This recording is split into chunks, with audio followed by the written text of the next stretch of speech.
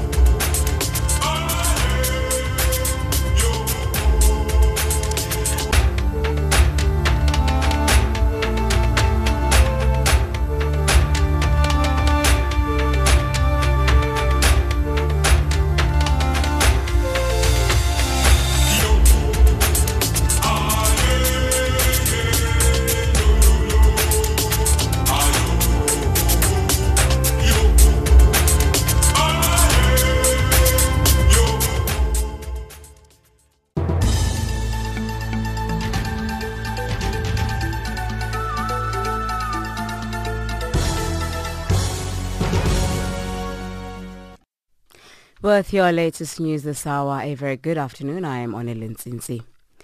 South Africa's former President Jacob Zuma has claimed that he never engaged in any unlawful activities with the controversial Gupta family. After 130 days of testimony from more than 80 witnesses, Deputy Chief Justice Raymond Zondo is hearing Zuma's testimony at the Commission of Inquiry into State Capture in Parktown, Johannesburg. Some have placed Zuma and the Gupta family directly at the center of the State Capture project. Zuma says he was introduced by a former Minister of the Presidency during the Thabo Mbeki administration, Esop Pahad, to the Guptas. The person who introduced them was Esop Pahad. They were introduced as good business people. They knew a lot of comrades. When Mandela was president, they started being very close and was friend of Mandela. And when Mandela was gone, they were friends with Thabo. I've never did anything with them, unlawfully or whatever. They just remained friends. I've explained how my son got onto them when he looked for a different kind of business people to work with. And I've wondered why people think that my relationship with them is not right when they had relationship with other people. Two other presidents have had relations with them. A Zimbabwean opposition politician facing charges of advocating the overthrow of President Emmerson Mnangagwa has been freed on bail by the High Court after spending 6 days in detention. The deputy chairperson for the Movement of Democratic Change was arrested last week and charged with attempting to subvert the government, a crime that carries a 20-year jail term upon conviction. Sikala, through his lawyer, has denied the charges. Zambian President Edgar Lungu has fired the country's finance minister and replaced her with the central bank's deputy governor responsible for operations. On Sunday evening, Lungu's office thanked the outgoing Treasury head, Margaret Mwanakatwe, for her service during her tenure. No reasons have been given for the Lungu's decision to fire Mwanakatwe. Hong Kong's leader Carrie Lam said protesters who took part in violent demonstrations on Sunday were rioters. She has been visiting injured police officers in hospital. They were hurt during running battles and with protesters in a shopping centre. And lastly, France's foreign minister says Europe must stay united as it struggles to save the international nuclear agreement with Iran. The minister and his EU counterparts are discussing ways of preventing the deal unraveling amid rising tension between Tehran and Washington. The BBC's Adam Fleming says the EU is running out of options. They've used one of their tools, which is trying to prevent European firms being affected by the side effects of American sanctions being reimposed on Iran. They've used another tool, which is words and diplomacy. One tool they have not used yet, though, is the dispute settlement mechanism that's actually in the Iran deal. And it could ultimately end up at the United Nations Security Council and could ultimately see sanctions being reimposed on Iran. But the EU and the EU member states who are the signatories of this deal haven't been prepared to do that yet. Channel Africa News, I am Onelin Nsinsi.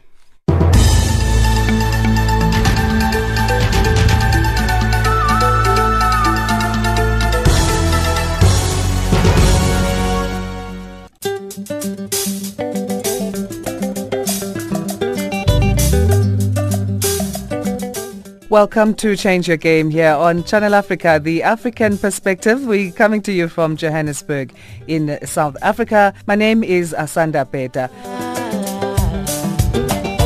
What GDF Forum is about and what opportunities it provides specifically for the audience of Change Your Game. At Change Your Game, we believe entrepreneurs are the key drivers of tomorrow's African innovations and essential to creating a thriving African economy.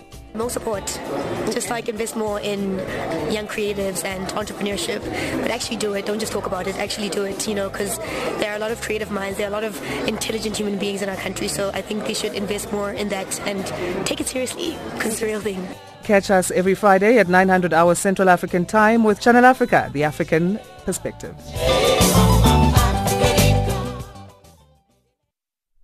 17:06 Central African Time. Good evening and thank you very much for joining us. You're listening to Channel Africa, giving you news from an African perspective. We're broadcasting to you from our studios in Johannesburg, South Africa, and we're online on www.channelafrica.co.za. My name is Samora Magesi, driving the show with Onelen Nsinsi, Tracy Boomgard and Neto Chimani. Some top stories on Africa Digest at this hour. Former South African president makes explosive claims as he finally makes the long-awaited appearance at the State Capture Commission. Officials in the DRC locate and vaccinate the people who came in contact with an individual who tested positive for Ebola in the country's city of Goma. In economics, Kenyan taxi drivers who use hailing apps such as Uber have gone on strike to force operators to double fares. And in sport, congratulations all round for Daryl Impey on his Tour de France Stage 9 victory yesterday.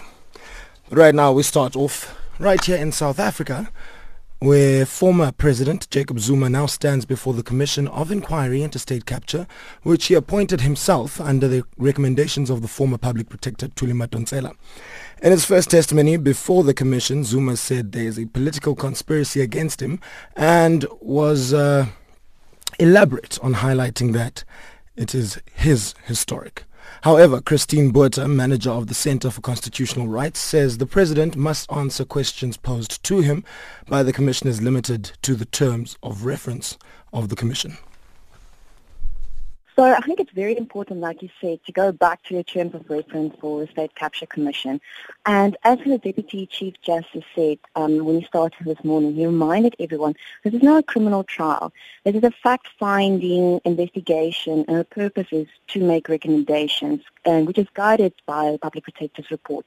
And if you go back to the terms of reference, it's quite wide, various aspects which should be investigated.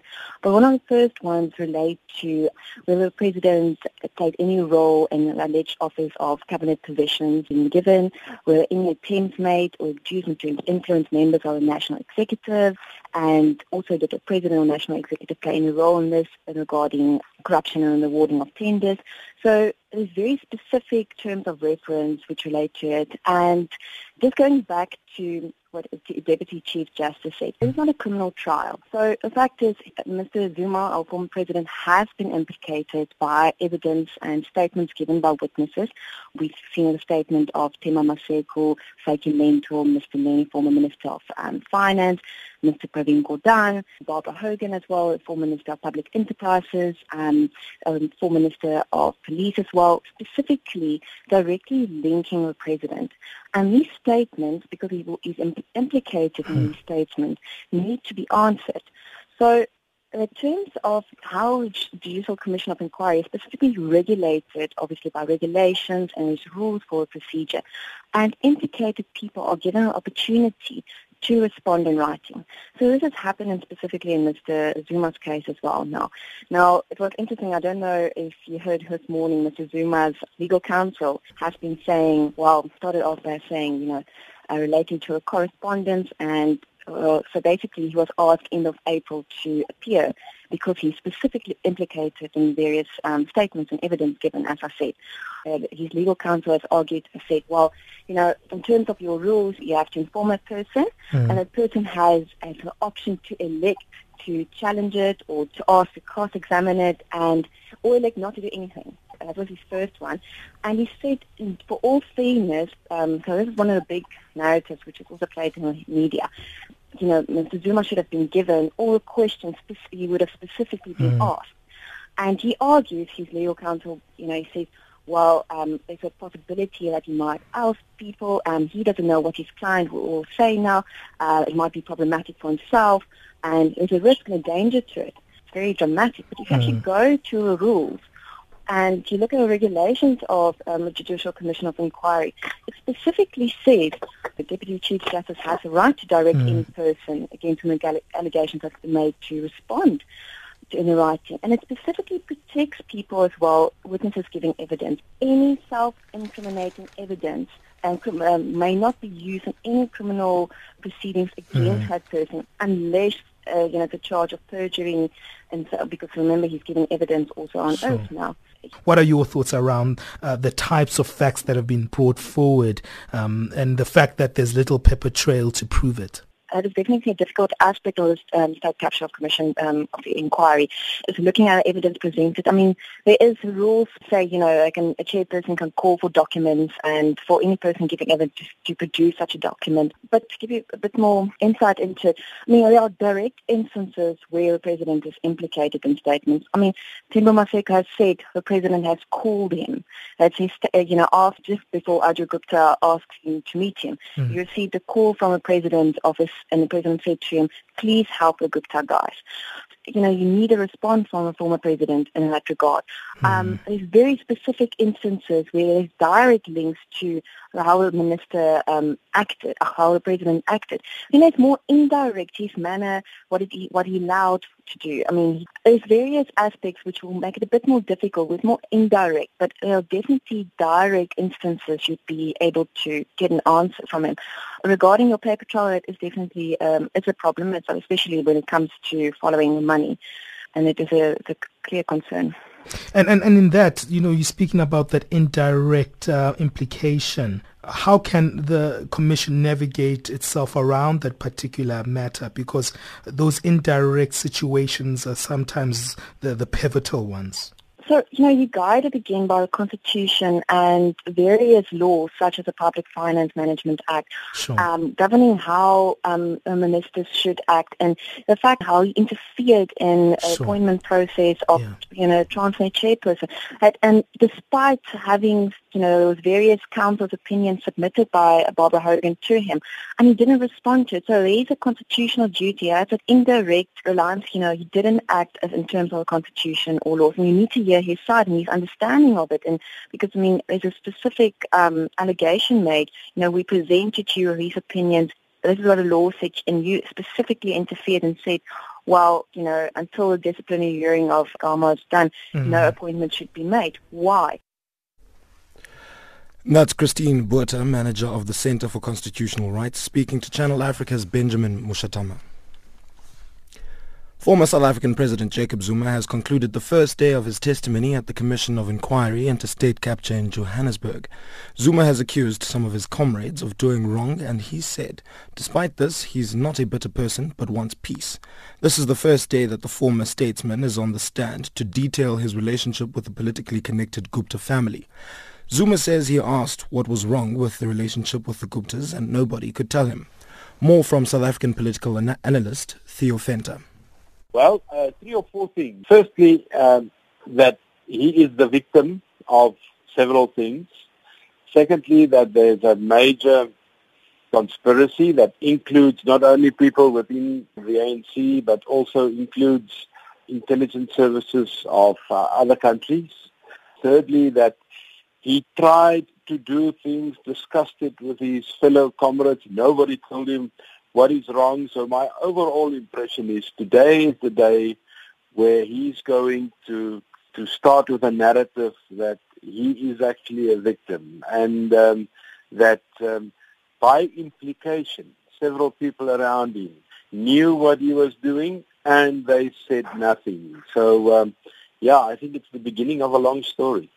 Are you shocked at the mention of things like the intelligence from other countries and the deviation that Zuma is making to look at other countries and other comrades?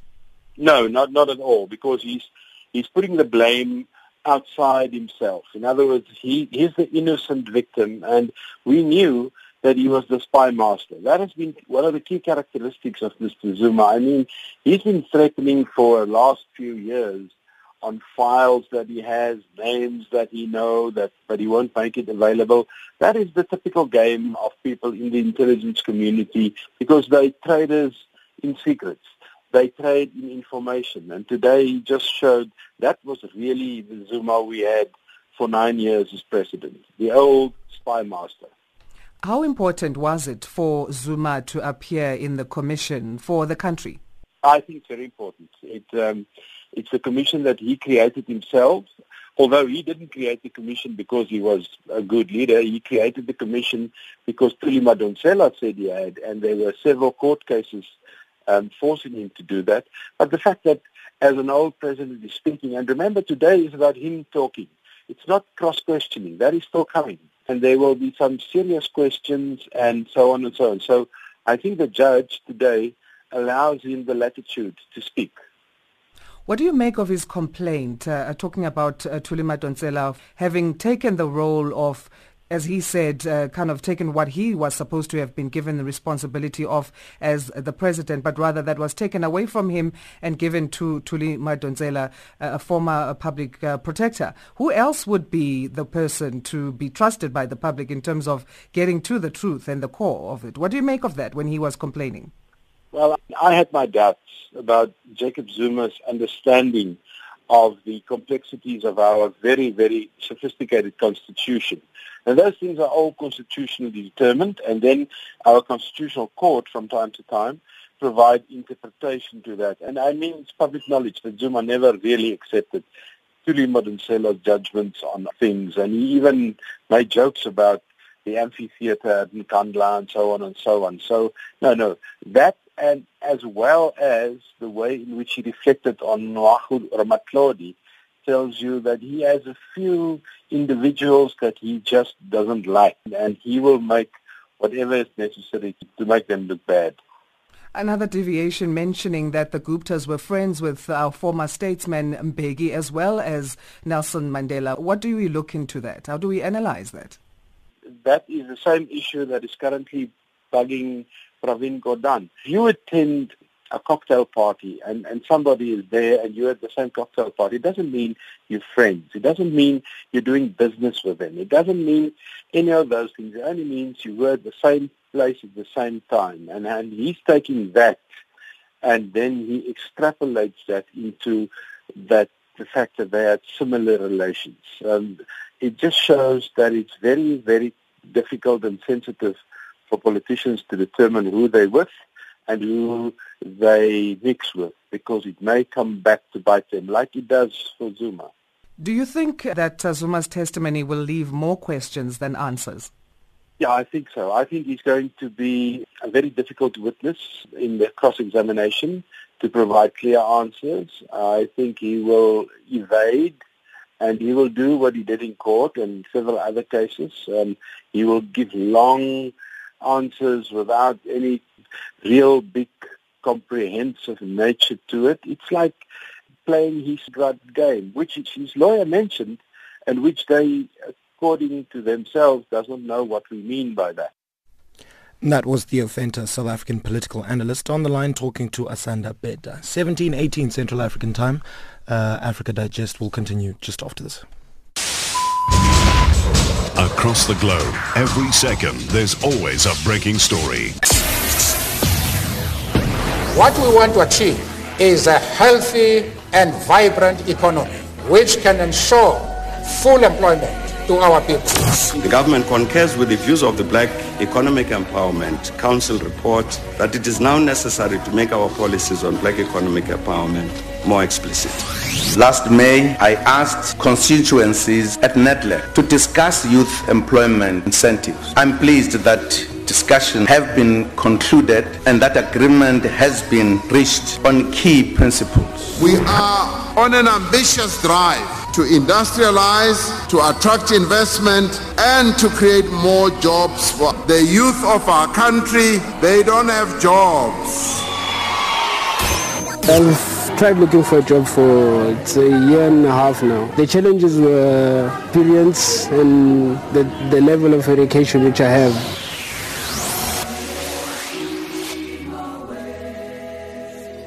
Channel Africa. South African consumers are feeling the pinch as the sluggish economy and rising prices erode their ability to save enough for their retirement or a rainy day. This is according to the findings of the Old Mutual Savings and Investment Monitor survey, which was released earlier today. The annual monitor tracks shifts in the financial attitudes and behavior of South Africa's working metropolitan population. More from Lynette Nicholson, Head of Research at Old Mutual. Sir, has been running for about 11 years now, since 2009.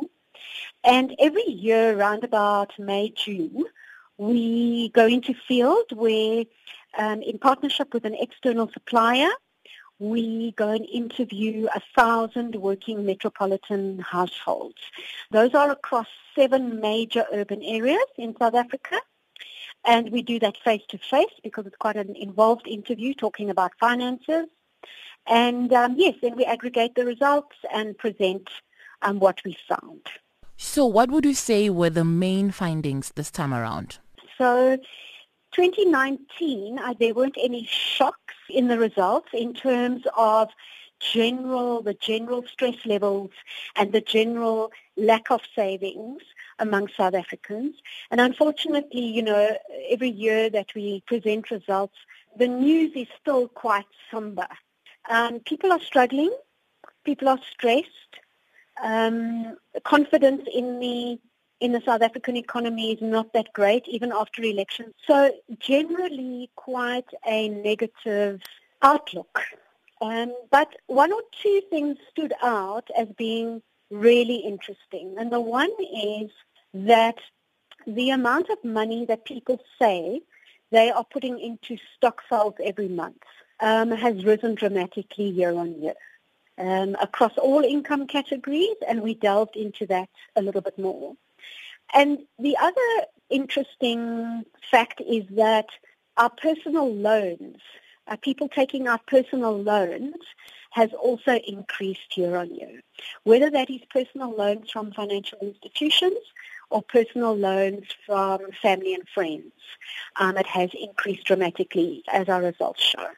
So with July being Savings Month in South Africa, just how important is it for one to save? Why is it important, or is it important? Absolutely. Everyone needs to save, not only for the short term, but for the long term as well. And there are really 3 things that we like to put across. And the first is understand your finances. If we don't understand our finances, we actually can't do anything. So don't put your head in the sand and just live from day to day or month to month. One really needs to sit down and look at your finances and understand what's going on. The other one is seek professional advice, seek financial advice. And, often we have people saying to us, but I don't want to approach an advisor because I don't have enough money. Now, that's quite obviously counterproductive, but that's exactly why an advisor is there for you, to help you. And the other one is to plan ahead. It kind of fits into the other 2, but, you've got to plan. So by next year, this time, what do I want? Where do I want to be? How much money would I like to have saved? That was Lynette Nicholson, Head of Research at Old Mutual, speaking to Nhlanhla Mahlangu. The Aurum Institute in South Africa has launched a new technology at the Winnie Mandela Clinic in Tembisa in the country's Gauteng province, which it says aims to make long queues at public health clinics a thing of the past. Using the pillar box, people living with HIV and other chronic health conditions can now collect their life-saving medications in just under a minute without entering the clinic or receiving assistance from a healthcare worker. More from Jonathan Grund, branch chief for PEPFAR, Quality Improvement at the Centers for Disease Control and Prevention, South Africa. Telebox is actually a homegrown innovation. It was invented by a South African engineer, part of his experience waiting in long queues to collect medication. So how it works is a person is enrolled in a clinic's collection program and receives a 6-month prescription for chronic medication. These medications are pre-packaged and loaded into the Telebox, which is basically just like a locker where medication is stored. And then the system sends the person an SMS notifying them that their medication is ready. The person receives a PIN, and then the person goes to pick up their medication with this PIN. And through that, they're able to access their medication without having to go into the facility and without having to go through the queue. Why do you think such technologies are essential at public health facilities? I mean, on the part of the patient, it's convenience, but then generally, what is the benefit? Sure. So certainly it's convenient, as you said, and it's really about trying to give clients different options. And one of these options is trying to have these external pickup points available. So these pickup points allow patients to choose where they go to get their medication. It improves the patient experience. As you said, it's convenient, but it's really making it easier for people to commit to taking medication for the rest of their lives. In addition, it's helpful because it allows them not to have to go to the facilities, and it reduces the burden on the healthcare workers in the facilities because the foot traffic is reduced for people who just need to go get their medication. And it's helping to accelerate our progress towards the UNAIDS 90-90-90 targets for epidemic control for HIV in South Africa. Absolutely. So it's in Tembisa and Gauteng at the moment. Do you have plans to create other convenient medication pickup points in communities elsewhere? Yes. The innovations like Telebox are part of a broader collaboration that we have between PEPFAR and the National Department of Health. So the Central Chronic Medicine Dispensing and Distribution Initiative, or CCMDD as we call it, is one of these initiatives that has a goal to expand access to medication through the creation of convenient pickup points like Telebox, for example. So people who are living with HIV and who are virally suppressed, or people living with other chronic medications, they can collect their medications at these places. There's plans to expand this into commercial pharmacies like Clicks and Dischem, as well as other community-based locations such as churches or smart lockers like Telebox. But patients choose to pick up their medications from a certain point. They can choose a place that's as convenient as possible for them. And if they want, they can continue going to the Telebox, or they can choose a fast lane at a queue in a health facility that's nearby to them. But currently there's about 1,500 of these pickup points nationwide, and the number has been increasing significantly since March. And so we're committed to trying to increase these as much as possible so people can have as many options to pick up their medication. Awesome. Well, is it currently operational now in Tembisa? Yes, it is. There was a launch very recently, and we're currently trying to scale up and include as many of these Teleboxes pickup points as possible. And that's Jason Grund, a branch chief for PEPFAR Quality Improvement at the Centers for Disease Control and Prevention South Africa, talking to Asanda Beda. Top African health experts are considering forming a team of experts that will be called upon during health emergencies in the continent. The president of the Africa Academy for Sciences, Professor Felix Dakora, says the continent cannot always wait for outside help when faced with health emergencies, especially as it has the expertise to deal with disease outbreaks. He spoke at the opening of Delta's Africa Scientific Conference in Dakar. Sarah Kimani reports. In 2014, West Africa was hit by the worst ever Ebola outbreak. The disease affected more than 29,000 people and killed over 11,000. To contain the spread of the disease, international health experts were deployed to the affected countries, including African health workers. The success of these teams partly now what informs a decision to form a standby committee of African experts to deal with health emergencies on the continent. Professor Felix Dakora is the president of the African Academy of Sciences. It is sad that whenever we have any outbreak in the continent, we literally have to sit down and wait for colleagues who are experts to come from overseas to come and address the problem. And indeed, some of you may know or you may not know, but when this happens and they go back, we actually hardly have access to the data. We don't know where the data is gone. And when the same outbreak comes back, we don't know where to fall upon for experience in order to resolve the problem. Under the umbrella of the African Academy of Sciences based in Nairobi, the network will seek to work closely with the African Union to ensure representation from each of the continent's 5 regions. We need to have regional representation. So if the outbreak is in West Africa, it's important that there is a West African vice chair of it that will then alert the others, and immediately we can respond to it. Meanwhile, young Africans will for the next 2 days present their groundbreaking research findings at a meeting in Dakar. Their research focuses on some of Africa's health challenges, including malaria, HIV and AIDS, maternal and child health, among others. The science is really leading the policy, is the policy driver, we can say that, for the Ministry of Health. The African Academy of Sciences works with African universities and research institutions to train and retain health researchers as the continent seeks to bridge its huge human resource gap. Sarah Kimani, Senegal. 17:30 Central African Time. Let's cross on over to the news desk. Here's Onele Nsinsi with your latest news headlines.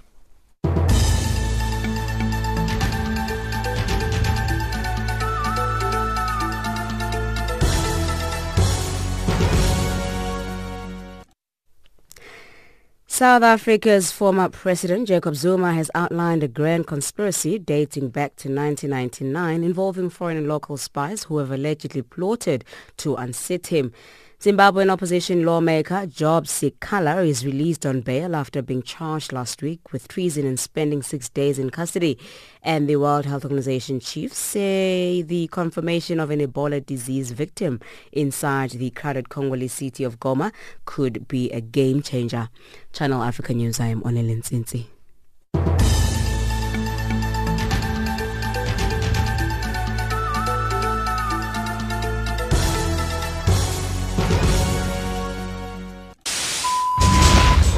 Across the globe, every second, there's always a breaking story.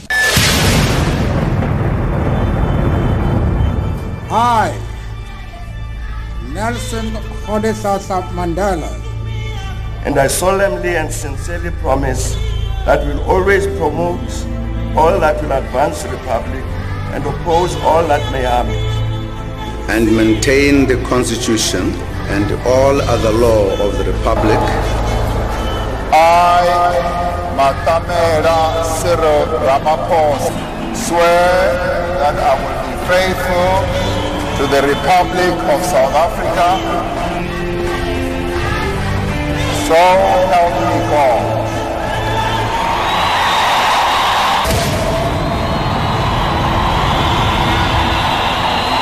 Channel Africa. Officials in the Democratic Republic of Congo have located and vaccinated the people who came in contact with an individual who tested positive for Ebola in the country's city of Goma. This is a major transit hub that is home to more than 1 million people on the Rwandan border. The presence of the virus has raised concerns of an outbreak in the densely populated area. More from Nicole Fasina, Ebola virus disease coordinator for the International Federation of Red Cross and Red Crescent Societies. Yes, it's unfortunate news. There was a case that was tested positive from a pastor who was traveling from Butembo to Goma. The positive side is there's been a quick response to date. The contacts of the individual are being vaccinated. The individual is being returned and admitted into an Ebola treatment center in Butembo. And what's really disheartening about this situation is that it's occurring in a city of Goma, which is a highly dense city. We have roughly 1 million people here, and it's close to the Rwanda border. It's about 20 minutes away from the Rwanda border. It really emphasizes the importance of preparedness in chasing this epidemic. Having teams prepared in Goma, but as well in Rwanda, are really crucial to this outbreak. As aid agencies, have you been working to prepare for this eventuality? Yes, our teams have been working now since the start of the outbreak. We have teams set up in Goma, safe and dignified burial teams in Goma, as well as a decontamination base, which is where the team makes sure that the vehicles and the reusable clothing are disinfected with chlorine. So this is where they go after they've done a safe and dignified burial. We are also training healthcare workers, and so this provides training to people as they're coming into a health clinic on identifying signs and symptoms that could be related to Ebola, but then proper procedures to follow if there is a case. And this is exactly how the case was identified for the individual, the positive case that was identified in Goma and is now returning back to Butembo. But further than that, we've had community engagement at the core of our response in Goma and as well in our Red Cross teams who have been responding in Rwanda as well. So not only at points of entry, but as well in community engagement and preparing the safe and dignified burial teams, as well as equipment needed on the Rwandan side. Tell us about the kind of symptoms that the individual presented with that gave you an indication that you could be dealing with an Ebola case. I don't have all the details of the cases, but what I can tell you is that the signs and symptoms were picked up at a health clinic. The individual would then be admitted into an Ebola treatment center back in Butembo, and quickly his contacts were identified. But are you concerned, Nicole, that the disease could spread faster in such a densely populated area? This is a risk, and our teams are on high alert. This is also being discussed with all partners involved in the response, the Ministry of Health and ourselves and WHO. As you mentioned, Goma is a city with a high population density of roughly 1 million people. And further than that, there's a lot of cross-border movement between here and Rwanda. So there's a city called Gisenyi right on the Rwandan border, which is 20 minutes away from where we are in Goma. And I think, we aren't surprised by this case because we have been preparing for it. But definitely being in Goma at this moment, it's quite close to home and it's something that we need to be on top alert for. But as well, it just goes to show that this operation will need sustained donor support as well. I mean, it goes to show that the outbreak is not yet over. And in fact, we need a heightened attention to preparedness and dedicated funds to carry us through till the end of this operation. As IFRC, what is your response mainly focused on? Our main focus is on having a community-led response. It's only by having a community-led response that we'll be able to tackle this outbreak. And what that means is not just informing communities, but it means involving them in a response. So involving almost 1,000 survivors of Ebola from this epidemic as a force for behavioral change at the village and town level. It means listening and hearing to what communities are saying so we can adapt our messaging and stop the spread of rumor tracking. But also, we have a data-driven response, and so we collect this information daily from the communities and reflect back on it so that our approach is best localized to those communities, not just in community engagement, but through our safe and dignified burial processes, through processes that are happening at health clinics, etc. But at the core of it is the communities, and our 1,400 volunteers are from the communities themselves responding back in their communities. And that's Nicole Fasina, Ebola virus disease coordinator for the International Federation of Red Cross and Red Crescent Societies, talking to Elizabeth Ledicha. Health cannot be a question of income. It's a fundamental human right. These are the words of South Africa's first democratically elected president, Nelson Mandela, emphasizing the significance of access to health care, irrespective of race, religion or creed. His dream became a reality when an academic hospital named after him was established in Mthatha in the Eastern Cape. Nkululeko Nyembezi filed this report. The Nelson Mandela Academic Hospital, an imposing structure in the heart of the city of Mthatha, named after the philanthropist and freedom fighter. The idea was to prioritize rural communities to have quality and equal access to the healthcare system.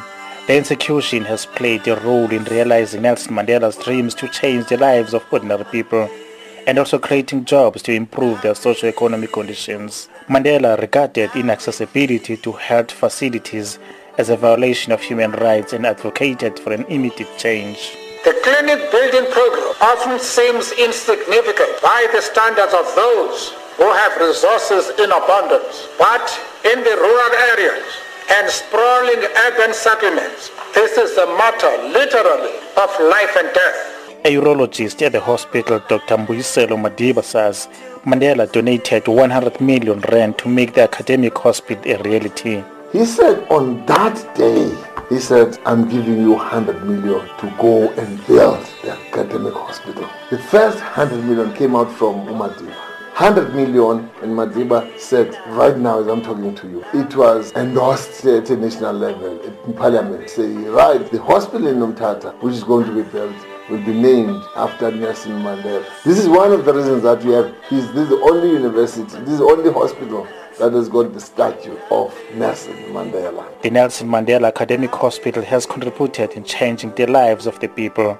The penal reconstruction program, where more than 50 young men that lost their men to botched circumcision, has made them regain their confidence, as Dr. Madiba explains. Because when they urinate, they've got to sit down. They can't urinate in front of other people, they've got to sit down. We came up with this program, which is called penal rehabilitation. We've managed to do over 50 operations currently, and those that have done, they're managing to pass urine standing. They've gone back to be men now. They can feel, they can urinate with other boys, they can, take out their clothes or even leave the shower, there's no problem. It's that program is being handled here only in Nelson Mandela Academy in the whole of South Africa. We're the only one that have successfully done this. And I'm proud to say right now, we've done over 50.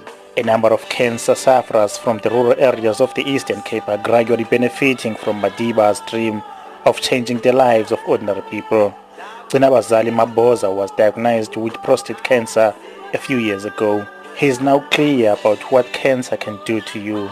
My advice is to the public to go for tests for the cancer of the prostate. Presently, it's a very, very serious outspread, and in many cases, it disrupts the social life at home. It causes troubles, I would say, misunderstanding in married couples. Sexual life is not enjoyable. So in any case, I suggest that men at the age of 30 upwards, they go for blood tests. Dr. Madiba says they have established an oncology unit to help cancer survivors. An oncology unit in this hospital, brand new. And secondly, our premier, Oscar Mabuyane, has committed millions of rands to buy a machine to start oncology. Within 100 days, we must be having up a radiation facility here because of the machine. So what I'm trying to say is everybody is supporting this, of which those things wouldn't have been there if there was no Nelson Mandela Academic Hospital. So our people are benefiting out of that. You can go anywhere and find out. They'll tell you, what has been done to have cancer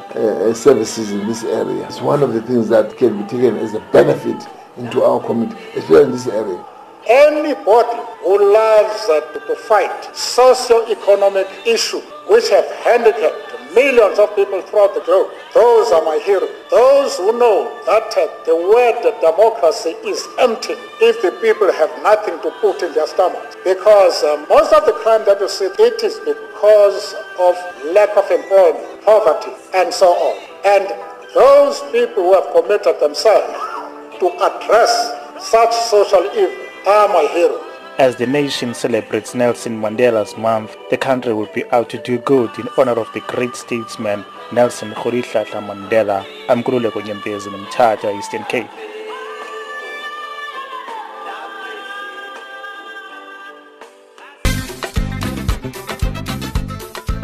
I'm an actress. I'm a motivational speaker. Born with albinism.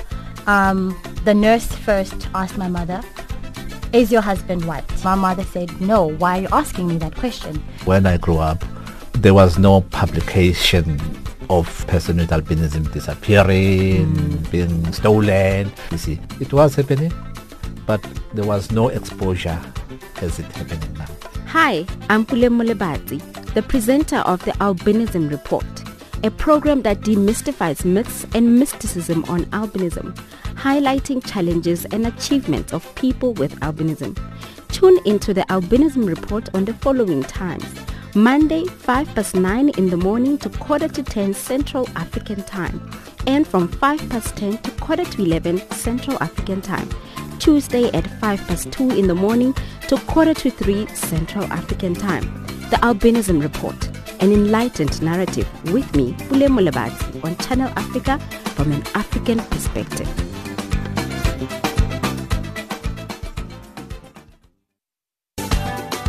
Swiss chocolate wouldn't be Swiss chocolate without African cocoa. It's funny when you think about it that way, because you realize just how important Africa is to the global economy. And as long as we are deemed to be inferior by the community out there, nothing's ever going to change. I believe it was one of the ancient Greek philosophers who said that when we teach, we'll learn twice.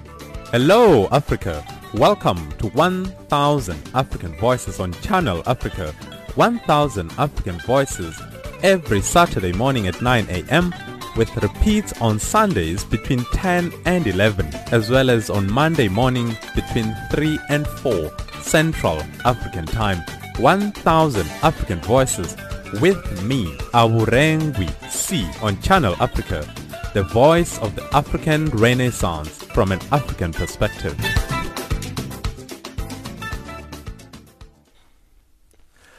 And right now it's time for us to cross it over to the money desk. Here's Tracy Boomgard with your economics news.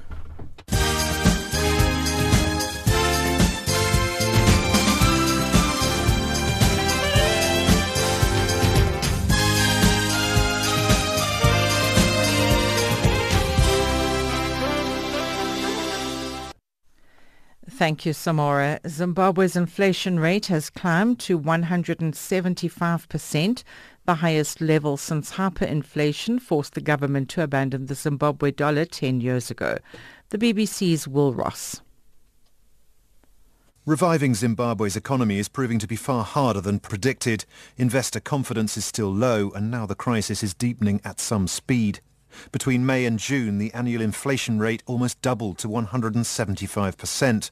Of course, that's nowhere near as bad as it was back in 2008. Then the authorities stopped releasing data after inflation peaked at close to 80 billion%. The local currency then had become almost worthless, so for years the US dollar was used.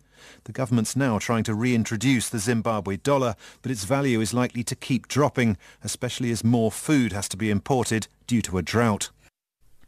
There has been mixed reaction to the African Free Trade Area Agreement. Analysts and business people in the 6-member Central African Economic and Monetary Community, CEMAC, says that although the AFCFTA launched in Niger recently brings hope for Pan-African trade, they are not sure CEMAC will be fully implemented anytime soon. Its similar free trade area has been plagued by corruption, national egos, and a limitation of movement that have stunted the initiative. CEMAC leaders have been urged to make strong political decisions that will make it possible for their people to travel freely among Gabon, Equatorial Guinea, Chad, Central African Republic, Cameroon and Congo, the members of the economic bloc. South Africa's power utility has been hit by another exit. Eskom's group treasurer, Andre Pillay, has become the latest high-profile resignation from the struggling power utility. Eskom has confirmed his resignation, saying he will be leaving at the end of next month. Pillay's departure follows less than 2 months after the resignation of Eskom CEO Phakamani Hadebe. Pillay was appointed Senior Manager for Funding Execution in the Eskom Treasury Department in 2011 and was promoted to his current position in 2016. No reason for his resignation has been provided, but Eskom has thanked him for the role that he played in ensuring that the power utility's funding plans were successfully executed. The South African Broadcasting Corporation must ensure greater private sector participation and dispose its non-core assets. These are some of the conditions set by National Treasury for the SABC bailout. The public broadcaster needs more than $220 million urgently to fund its operations and pay debts. Other conditions include the split between the SABC's commercial and development productions. Treasury also wants the shareholder representative to appoint a restructuring team headed by a chief restructuring officer. But independent producers have warned against moves towards too much commercialization of the public broadcaster. Rihad Desai is the chairman of the Independent Producers Organization. We're opposed to this notion of public-private partnerships, which have been doing the rounds, that, we should privatize what's considered the public commercial services. In fact, the public broadcast services, 1 and 2, are making far more money than the so-called public commercial service, which is SABC 3. The SABC is not the only public broadcaster which runs on this hybrid funding model. That model is in crisis around the world. We need a much more open, inclusive conversation if we are to fix the SADC. The Bitcoin cryptocurrency has slumped more than 10% as fears of a crackdown of cryptocurrencies grew on mounting scrutiny of Facebook's planned Libra digital coin. Politicians and financial regulators across the world have called for close scrutiny of Facebook's Libra coin, with concerns ranging from consumer protection and privacy to its potential systematic risk, given the social media's giant's global reach.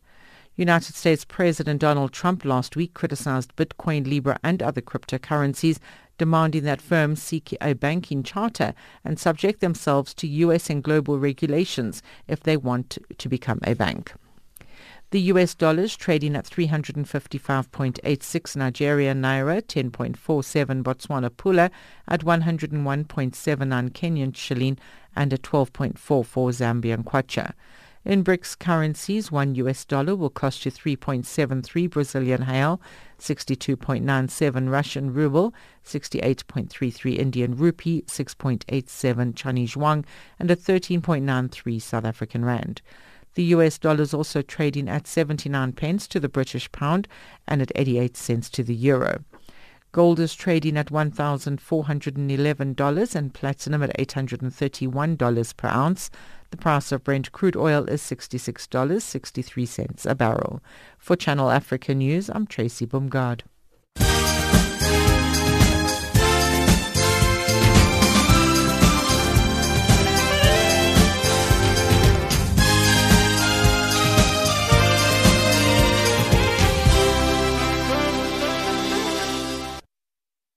And now it's time for your sporting news. Here is Neto Chimani.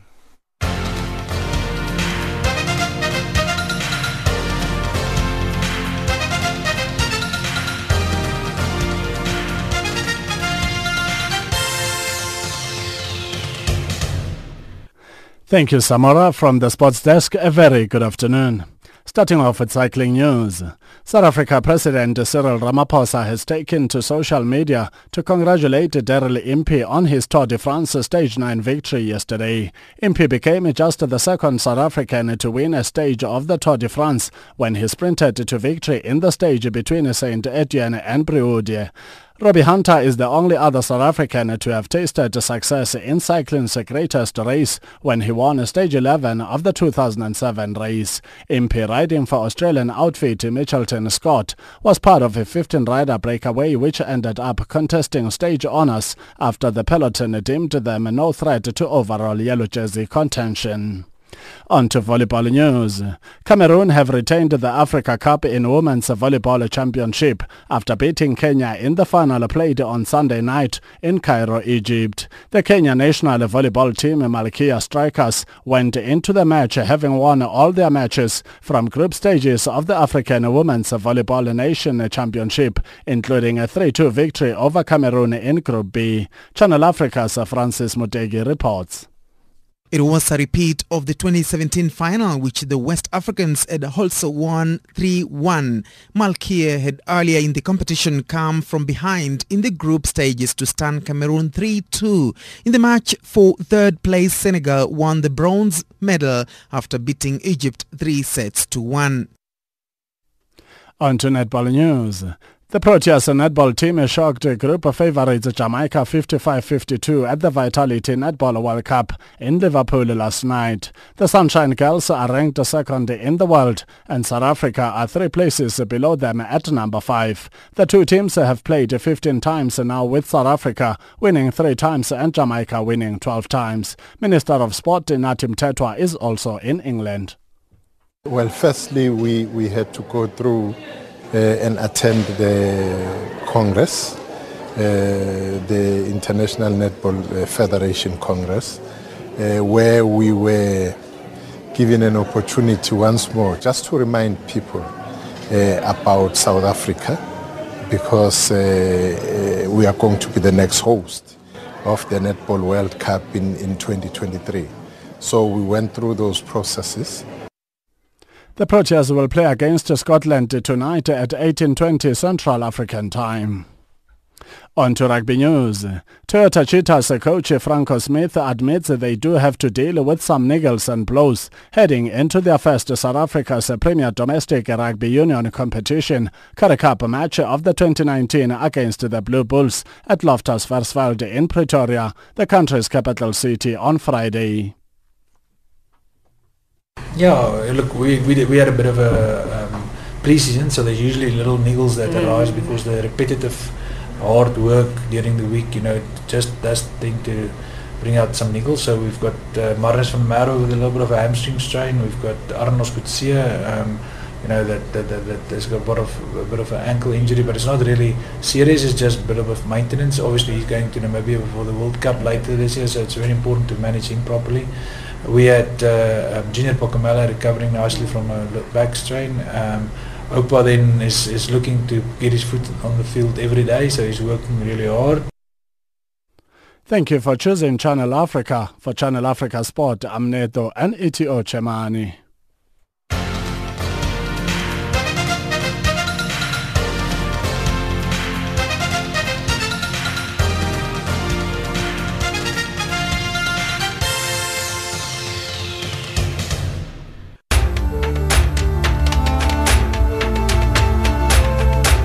This is Africa Digest.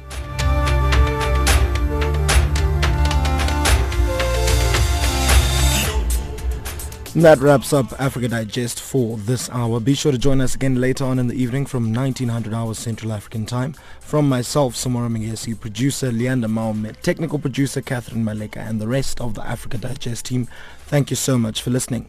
For comments on the show, do send us an email to info@channelafrica.co.za or send us a WhatsApp to +27 763 003327.